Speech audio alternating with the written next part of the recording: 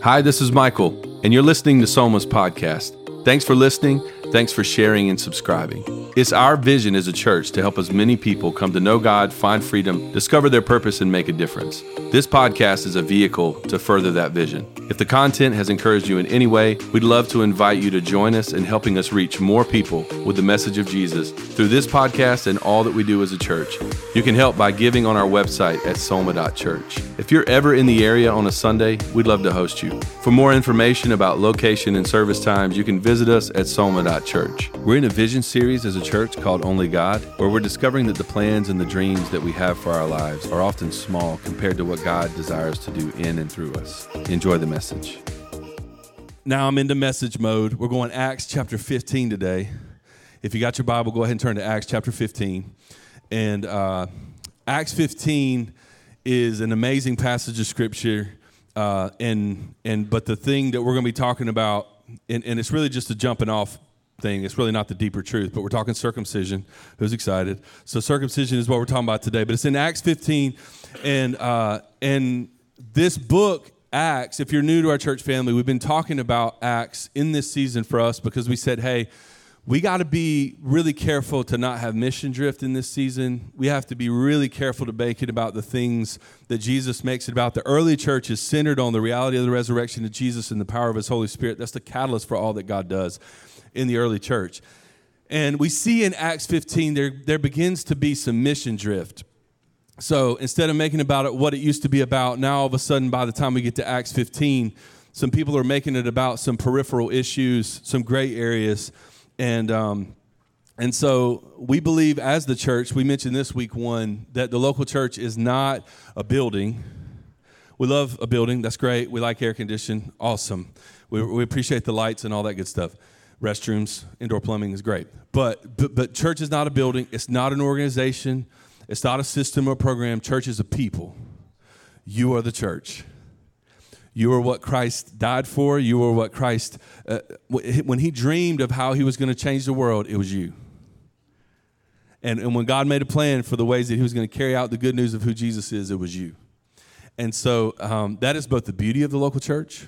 It's also the liability of the local church, right? So it's football season, and I don't know how your team's doing, but it's football season. And so just imagine with me real quick that you're a football coach, and you're coaching this team, and you have people on your team who know the game. They know all the rules. They've been playing for a long time. There's an intuition. There's a football acumen mentally. They just know what's going on. And then you have newer players that they have no context. Maybe they're naturally just really great athlete, but they just don't know what they're doing. And then you have people who are fast. They just can't catch a cold. You have people who are strong. They're just slow as Christmas. You have like all these different gifts, and you have to figure out as the head coach, hey, how do I use all these gifts in order to, in order to win and in order to be successful? And so what we see in Jesus in his church is that you and I, it's in a gross metaphor, it's not perfect, but it's similar, in that you and I are bringing all of our predispositions and our experiences, and some of us have a lot of acumen, some of us have a lot of experience in the local church. Maybe you're a mature follower of Christ, you've been doing it for a long time, you know the rules, you got the Christianese, you know what to say. So if you're newer to faith, you're newer to this space, you don't know what to say, it's adorable. We love it. It's amazing. When you're new to faith in Christ and you have no context, you just say stuff, you're like, ooh, like, because no one's told you yet, you can't say it. And so like that happens, or people who have just different gifts, right? Everybody bringing their collective gifts to the table. That's what the local church ought to look like. And so because of that, because God he desires to build his church through people, sometimes it can be hard for us to line up, for us to have real unity. Sometimes people are butting heads in the church, and sometimes our old allegiance will get in the way of now our primary allegiance, which is Jesus. So we'll drift back to a place of comfort, or we'll go back to the way that we used to think, or we'll make it about us and our agenda rather than making it about Jesus and his message. And in Acts 15, we start to see some issues pop up where there's a disagreement in the church because there's a group of people that say, you know what, we used to do it this way. Let's kind of bring back this idea. Look at verse 1 in Acts 15. It says, certain people came down from Judea and Antioch and were teaching the believers, unless you're circumcised according to the custom taught by Moses, you cannot be saved. And so a lot of the early church, the first followers of Christ, were first Jews before they became Christians. And because of that, they carry with them a lot of tradition, a lot of rich history, a lot of amazing things that Jesus would affirm. He didn't come to abolish the law. He came to fulfill the law. But they show up on the scene and they're adding, hey, Jesus plus circumcision, or Jesus plus legal things, or Jesus plus tradition. And so they start to say, hey, the only way you can do this thing is if you guys get circumcised, which is not a great church growth strategy. I'm just going to go ahead and, like, the church in Antioch, the men in the church in Antioch, the head count was a little low. Dad's whipping through, dropping off mom and the kids, not going to growth track step 2, if you know what I'm saying. But that's what we see in verse 1. Verse 2, this brought Paul and Barnabas into sharp dispute and debate with them. Paul and Barnabas were appointed along with some of the other believers. These are elders. These are people who are mature in the faith, have experienced Jesus. Paul has firsthand resurrected Christ. And now they go up to Jerusalem to see the apostles and the elders about this question. So not only do they have an apostolic call in their life, they're leaders in the church, mature in the faith. They're like, you know what, let's consult other people. Let's get some wise counsel. We got to navigate this right. Let's go to Jerusalem. And it's so important that Paul and Barnabas, they leave what they're doing to come back and deal with the situation. Verse 6, the apostles and the elders met to consider this question. After much discussion, Peter got up and addressed them. Brothers, you know that some time ago God made a choice among you that the Gentiles might hear from my lips the message of the gospel and believe. If you've been reading through Acts, you know that a few chapters ago, God decided, hey, let's broaden this. We're going missional, but instead of just focusing on God's chosen people, the Israelites, you know what? We're broadening this to the nations, to the end of the earth. Now I want you to take this message to the Gentile audience. People who hold no context, don't have a Bible, don't have an Old Testament, don't know anything about Jesus. Take this message, this hope of who Christ is, to the ends of the earth. And Peter has this vision where God says, take it to everybody. And so that's what he's referencing. Hey, do you guys remember when God said to take it to everybody? Verse 8, God, who knows the heart, showed that he accepted them by giving the Holy Spirit to them, just as he did to us. And so Peter is saying, hey, logically, God told us to take this message to everybody. And here's how we know that they're in Christ, because they have the Holy Spirit, just like you and I have the Holy Spirit. And if you're a believer in Jesus, if you've placed your faith in Jesus, God gives you his presence by his Spirit. He just comes alive inside of you. And so this is what Peter's referencing. Hey, it's not about keeping a bunch of rules, or it's not about any of that. Here's how we know that it's the reality of the resurrection of Jesus. Jesus, I see you for who you are. I'm placing my faith there, and then I come alive. I'm given over to your Spirit. And then look at verse 9. He says, he did not discriminate between us and them, for he purified their hearts by faith. I love that phrase. Verse 10, now then, why do you try and test God by putting on the necks of Gentiles a yoke that neither we nor our ancestors have been able to bear? And I love that, because Peter says, hey, what are we doing? Like, why are we doing Jesus plus anything else? Like, that hasn't worked for us historically. There's been 613 Jewish laws. Ain't none of us been able to keep. Peter's taking inventory personally. He's like, listen, I don't know about you guys, but I haven't been able to keep all them laws either. Like, I don't know why we're trying to obligate a people group who have no context to these laws that you and I can't even keep ourselves. That's the reason why we need Christ. And so Peter, he says, man, I can't be in this alone. There's no way that all of you are right by way of the law. You're only right by way of Christ. And so he's just reminding them of the gospel. And so look at verse 11. No, he says, we believe it is through the grace of our Lord Jesus that we're saved just as they are. The whole assembly became silent as they listened to Barnabas and Paul telling about the signs and wonders that God had done among the Gentiles through them. God calls Paul and Barnabas to be missionaries to the Gentile people, and they begin to give a report. Here's the amazing things that God has done in the Gentiles, sans circumcision or anything else. Like, we didn't add any of that. We just only added Jesus to the mix. Verse 13, when they finished, James spoke up. And brothers, he said, you go down to verse 19, it says, it is my judgment that we should not make it difficult for the Gentiles who are turning to God. And I love that, and I think that ought to be every church's posture. Let's don't make it difficult for Gentiles to turn to God. AKA, let's don't make it difficult for people to find Jesus. Let's don't make it difficult for others to come to Christ. What are we doing? Why are we adding a bunch of things on top of it's not needed. It's not necessary. And so I believe that should be our statement as a church. Let's don't make it difficult. And if you're new to church or new to a relationship with Jesus, let me be one of many leaders here at Soma to say, we need Jesus just like you need Jesus. We're just as jacked up as you are. And I need Jesus tomorrow. I'm going to need him next week. I'm going to need him 10 years from now. And I might mature in Christ and I'll change, and God is doing a transforming work on the inside of me. But the message of me needing Jesus never changes. And it's no amount of religious activity. It's no amount of boxes that I check. And no amount, you can make things a means to an end, or you can make things an end in of themselves. And for us as a church, if you're not careful, you'll take some of the things that we're giving you, the good things that we're giving you, you'll turn those into God things. Things like reading your Bible is amazing. Things like showing up on a Sunday, amazing. Things like being in a group, things like serving, things like giving, all of that, again, is good, and I would say even godly.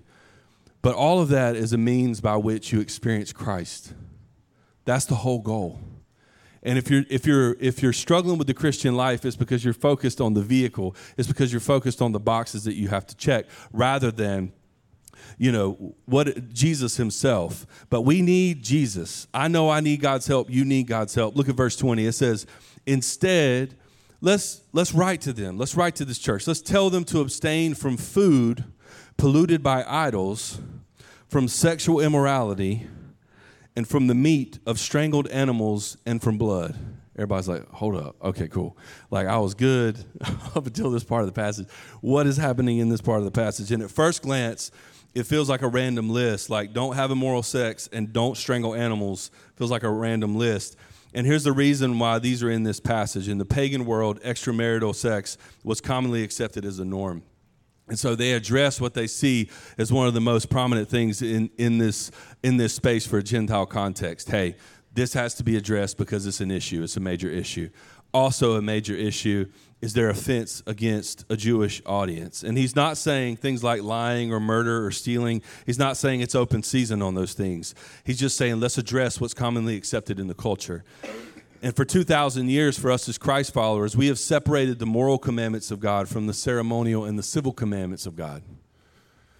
So if you're new to that, the whole idea is that God's after your heart. We just read it in a Deuteronomy passage for child dedication. God's after you. He's after your heart. Not after your religious activity, not after your fake self, not after your, hey, I'm gonna put on airs. He's after you. Which is why when Jesus shows up, he takes the law and then raises the bar totally. When they're asking Jesus about certain laws, and he's like, what's your motivation in your heart behind them? And people are like, hey, don't have adultery. And he's like, yeah, but just don't lust after people. It's a heart issue primarily, first and foremost for God. And so, and you could be asking, well, what's the deal with the strangled animal meat? And those things are really offensive in this context to a Jewish audience. And to the early church, people who were Jewish by tradition who had come to faith in Christ. And that's why they're reading this passage, because they're saying, don't make it difficult for your fellow Jewish Christians. They have cultural sensitivities. Be gracious towards them. And for Paul and Barnabas, for all these early church leaders, they're like, hey, don't get hung up on all this junk out here and miss Christ. What are we doing? Life is short. Stop fighting over things that are gray matter, things that don't really even matter at the end of the day, and focus on Jesus and find your uncommon unity in that. Only hit them with the gospel and the good news. If there's things that cause people to stumble, if there's things that cause an offense, if there's things that are just unnecessary, stop doing them. Stop doing it. Read the room, right? Some of us got to get better at reading the room. Read the room and be like, what would serve this person in this moment? I'll never forget, I heard it. I love Chuck Swindoll. Got one of the best preaching voices of all time. I love Chuck. If you Google it, if you don't know what I'm talking about. So Chuck Swindoll, and he had this radio ministry, killer preacher, and he goes to dinner one night, and when he's at dinner, he's getting ready to order a glass of wine. Waiter comes up to him. Waiter says, "Oh my goodness, are you Chuck Swindoll?" He was like, "Yeah," and he knew because of his voice, and he was like, "Sir, I listen to you every single day. And I just thank you so much for your ministry, and God's done an incredible work through you, and just the things that you've spoken over my life. And I just struggled real bad with alcoholism, and but God freed me from that, and so it's just been amazing what God's done in and through your ministry. What would you like to drink?" And he was like, "I'll have iced tea." Cultural sensitivity is just reading the room. What's this moment? What do I need to do? And that's what they're saying in this early church. All of the people who were listening were thinking they just took 613 laws down to 2. Avoid sexual immorality and don't offend the Jews is what their message was. And so some people who are critics of the church, and there are many, critics of the Christian faith, say that those who practice, they don't take the Bible seriously. Why do you just pick and choose what you want? People would point to Leviticus, for example, and they'll say there's dietary laws and fabric laws, and why are we so strict on things like sexual laws or things like that? But you're inconsistent. You don't apply the fabric laws, and it's not that. It's that we're under the authority of the Bible until the authority of Scripture tells us that we're no longer binded to those laws, which is what the Bible says about ceremonial and civil laws. And so we just set aside what the Bible says that we can set aside. And the Bible tells us to continue to observe the moral parts of the law and put aside ceremonial because God is after your heart, which is good news for all my tatted up friends and those of us who love bacon. Somebody make some noise. Come on, let's go. But praise for bacon? I don't know what. All right, verse 22. They chose Judas and Silas, men who were leaders among the believers. With them, they sent the following letter. Greetings. Verse 28, jump down to that. It says, it seemed good to the Holy Spirit and to us not to burden you with anything beyond the following requirements. You're to abstain from food sacrificed to idols, from blood, from the meat of strangled animals, and from sexual immorality. You will do well to avoid these things. Verse 30, so the men were sent off and went down to Antioch, where they had gathered the church together and delivered the letter. The people read it and were glad for its encouraging message. So I think there's three takeaways that I see in this passage of Scripture. The early church already, it's only Acts 15, already there's this drift towards moving from the way of Jesus to becoming like a religious movement and doing and practicing certain things. There's a mission drift. There's 3 drifts that I see. We do this today. Here's the first one. Drift from passion for outsiders to pacifying insiders. We are first and foremost a movement for those who are not here. Once you come to faith in Christ, the greatest part of your own formation, the greatest part of your own discipleship comes when you're focused on those who are not here. And we see this in Jesus, the great shepherd who leaves 99 for the one. His whole mission, his whole heart, God's whole desire is to bring into the fold those who are not yet here. And there is a real passion for outsiders. I'll never forget when we first started as a church, Brooke and I, we were hitting up everybody when we first started. We were like, please, Jesus, somebody come to this party other than my mom. We want someone to come to church because we got to, And so we're after it. We're just going places. But as you grow and as you mature and as you get success by the world standards, and as more people begin to show up, you get comfortable. And you decide, we're good. I can't tell you how many people that I know that are in church world we have conversations that don't understand, this is primarily a missional effort. That is always only a missional effort. The goal is not to, have a room full of people and be like, we're good. The goal is to have lost people saved. Save people pastored people discipled people sent. The goal is mission and movement to the ends of the earth. There's no cap, by the way. I don't know if this encourages you or depresses you. There's no off switch to the Great Commission. Because people are like, when are you guys going to stop doing it? It's probably never. When I die, probably is when we're going to do it. And when I'm done, then they'll keep going. But the whole idea is in Christ, you just keep reaching, keep serving, keep loving, keep telling the message and the hope of Christ to the ends of the earth. It's what are we doing? There's no, all right, we're good. We're comfortable. We got a good budget. Who cares? So we have to keep our passion for outsiders rather than pacifying insiders. We should be less a club for those who have it together and more a hospital for broken people. Because you and I were that not that long ago. But we forget real quick who we were when we met Christ. And so let's not make it hard for people who are trying to get to God. And we have to constantly ask the question, what am I doing that make it hard for others to get to Jesus? You need to have that cultural sensitivity. You need to read the room. You need to be aware. How much of this is necessary? How much of this is not? What is the stumbling block for getting people to Christ? That matters most right now. not where I find an offense or not where I have a political difference or not where I disagree with you on this situation. What gets you to Jesus? And then he'll do the heavy lifting on all the details.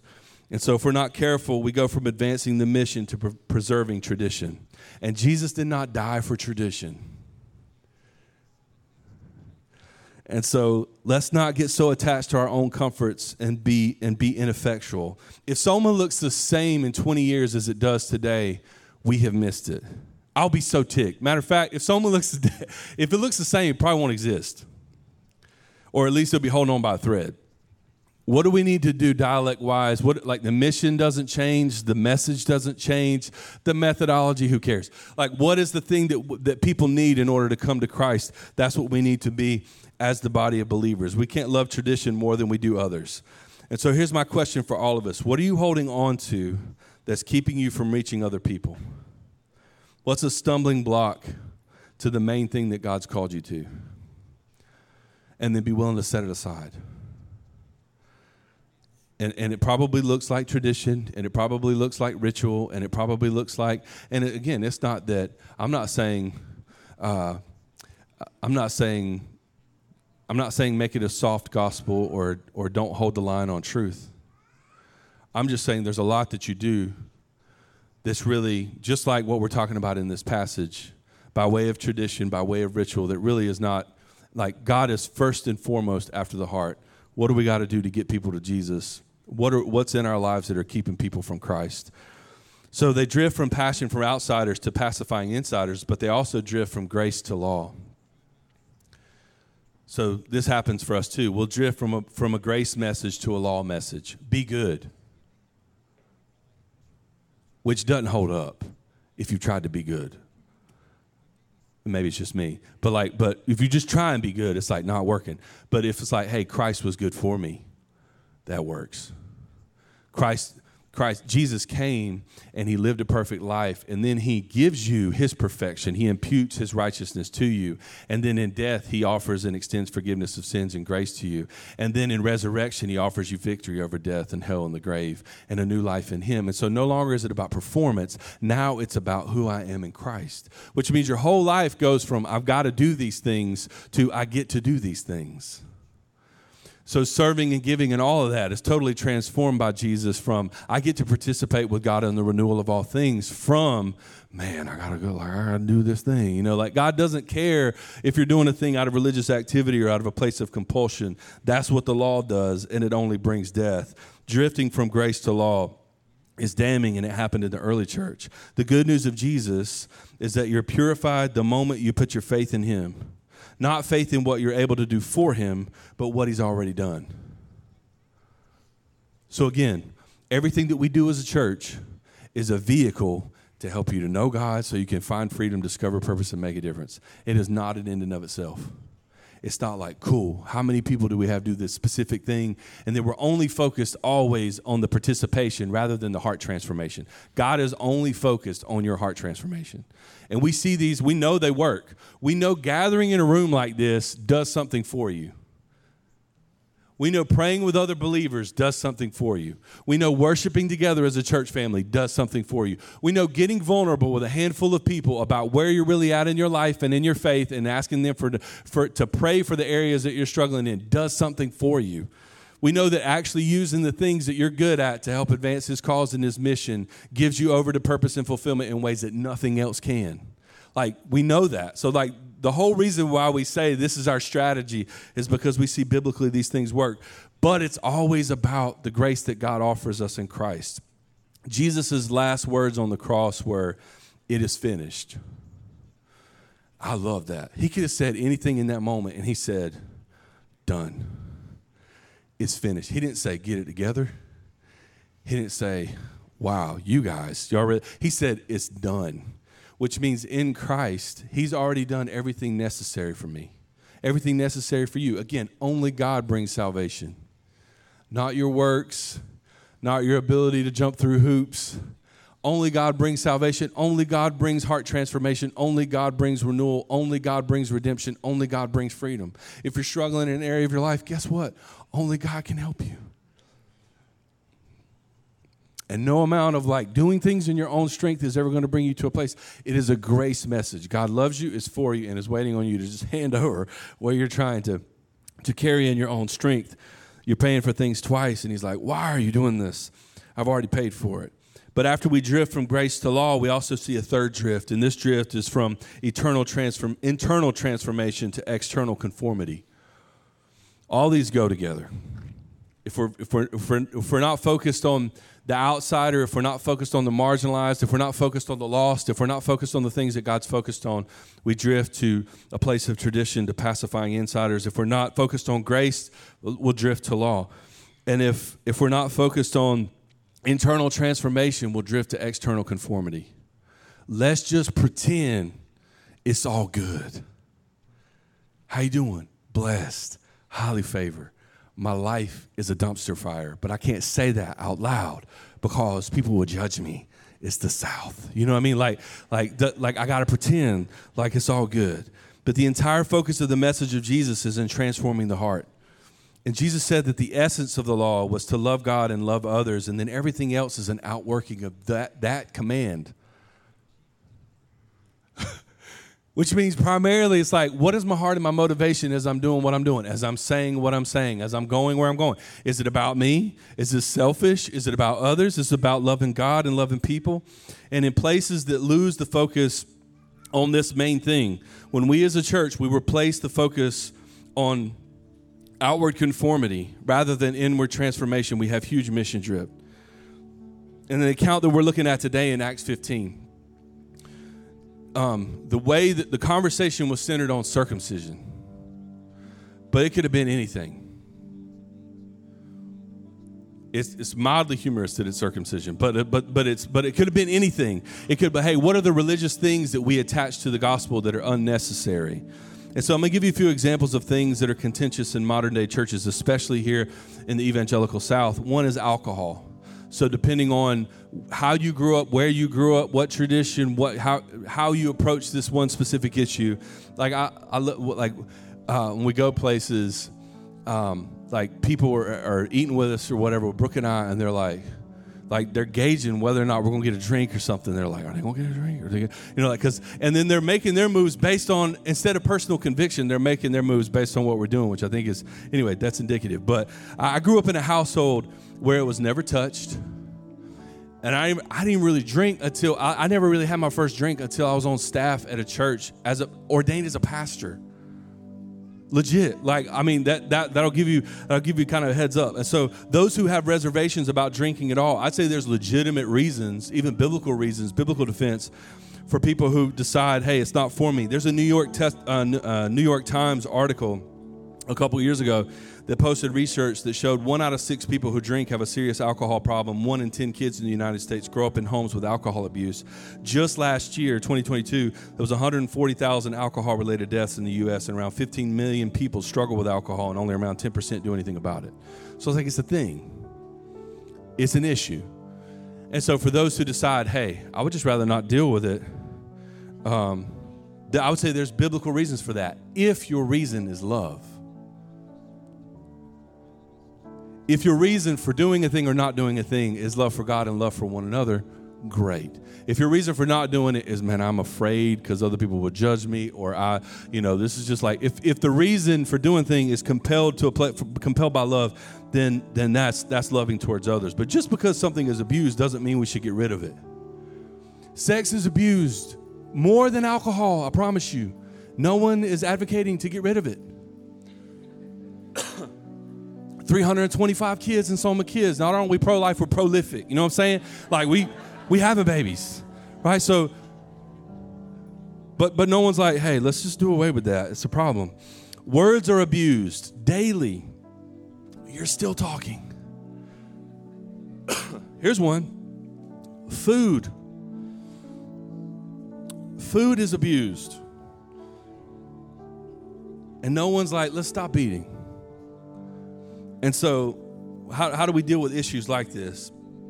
If we want to talk about things that kill, for example, we might have 140,000 deaths last year that are alcohol related, but we have over 300,000 deaths that are obesity related.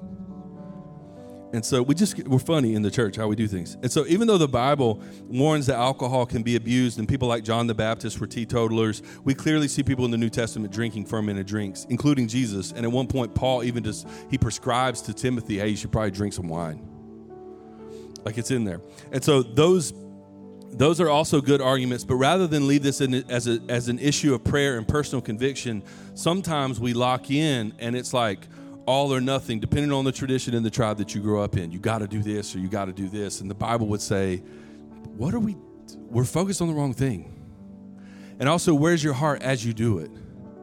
So yeah, if you're sitting with people, if you're entertaining people who you know that that's their conviction, maybe don't drink around them. If you're spending time with people who you know struggle in that way, don't create an unnecessary stumbling block for your brother or your sister in Christ. If you like, these are the types of things, this is the filter, not only for alcohol, but everything in our life.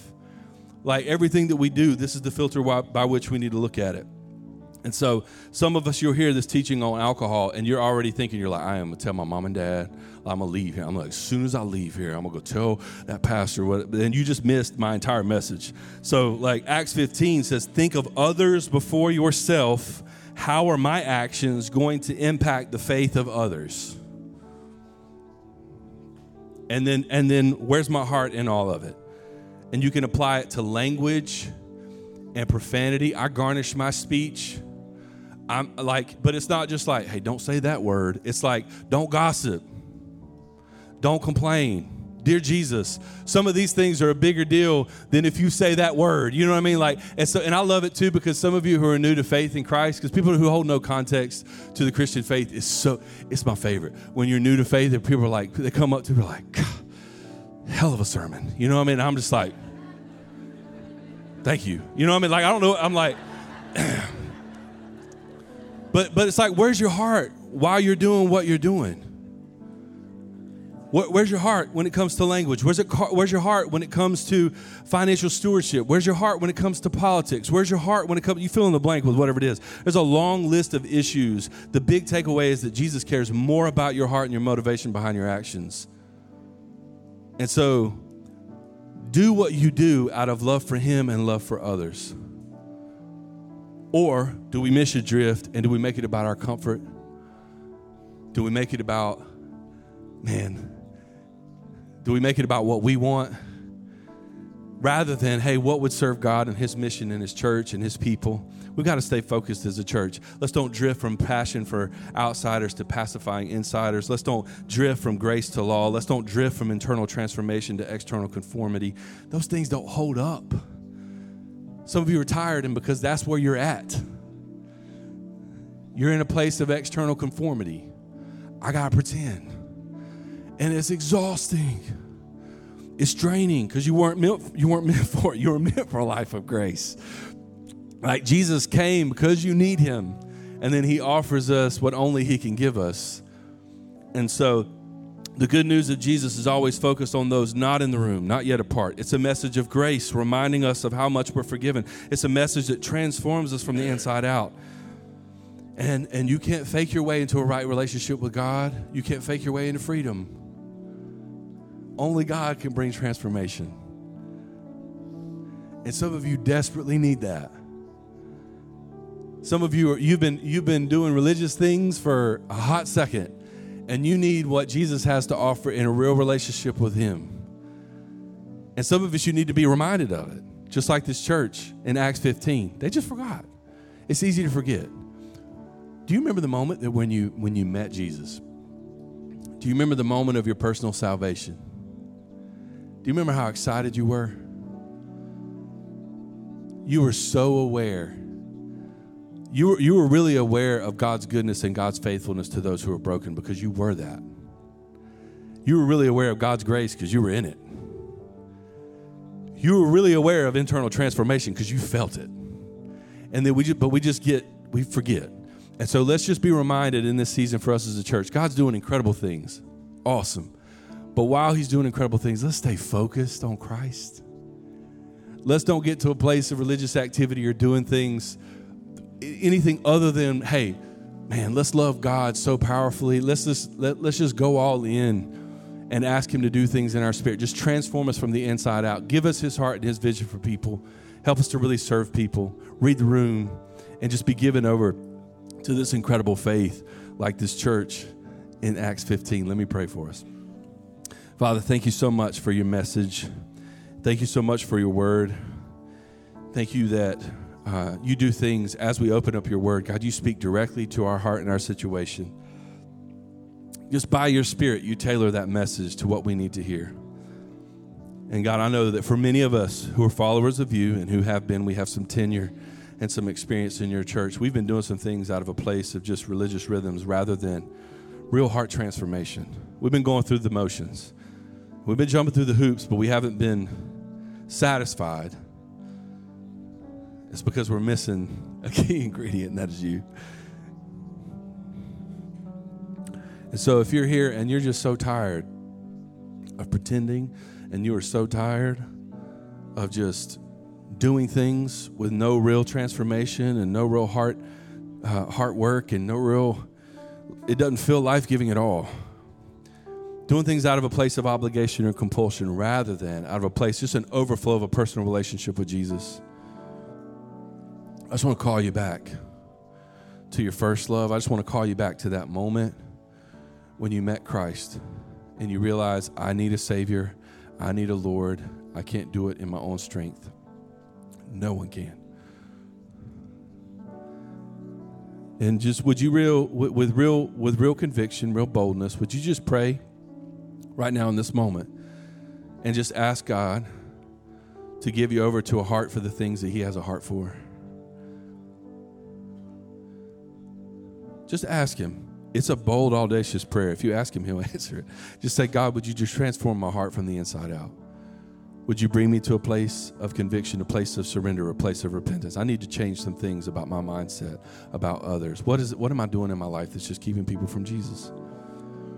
And if you're here and you've never had a relationship with Christ, you've never surrendered your life to him, you could have known a lot of things about Jesus or even been in church for a period of time, but there's a difference between that and really having a relationship with Jesus where you say, I see you as Savior and Lord. I'm going all in. I'm giving you every bit of my life. Not some of it, not part of it, not most of it. I'm giving you everything. And so if that's you today with all of our heads bowed and our eyes closed, if you want to experience salvation, the Bible tells us it's by faith. It's by God's grace, but through faith, a moment of faith, you place your faith in him and you confess him as Lord. I would love to give you an opportunity to confess Jesus as Lord today as we close. With our heads bowed and our eyes closed, if you want to confess Christ as Lord, if you want to experience surrender, just lift your hand in the room and say, I know I need that. I know I need real surrender today. I know I need to experience salvation. Amen. Is there anybody else? Awesome. Praise God. Amazing. Awesome. Right where you're at, if that's you, just pray this prayer. Doesn't save you, Jesus already did, but the moment of your salvation is now. You put your faith, your full weight on Christ and his finished work. And just say, Jesus, I love you. Thank you for loving me. I only love you because you love me first. And I realize who you are in this moment to me. You're my Savior and you're my Lord. And you've already paid for my wrong decision. You've already paid for the times I've not been focused the way that I need to. You've already paid for my sin and brokenness. And I place that, my past, my present, and my future, at your feet. Thank you for loving me. God, thank you for saving me. Thank you for forgiving me. Thank you for giving me over to a place of your perfection, your righteousness. Not my own. I didn't earn it. You just gave it to me. Thank you for giving me eternity with you. And God, would you lead me moving forward? God, same thing for your church. Help us to just keep this message on our lips. Lord, we love you. It's in Jesus' name we pray. Everybody said, amen and amen. Come on, church. Can we give it up for what God's doing, what only God can do?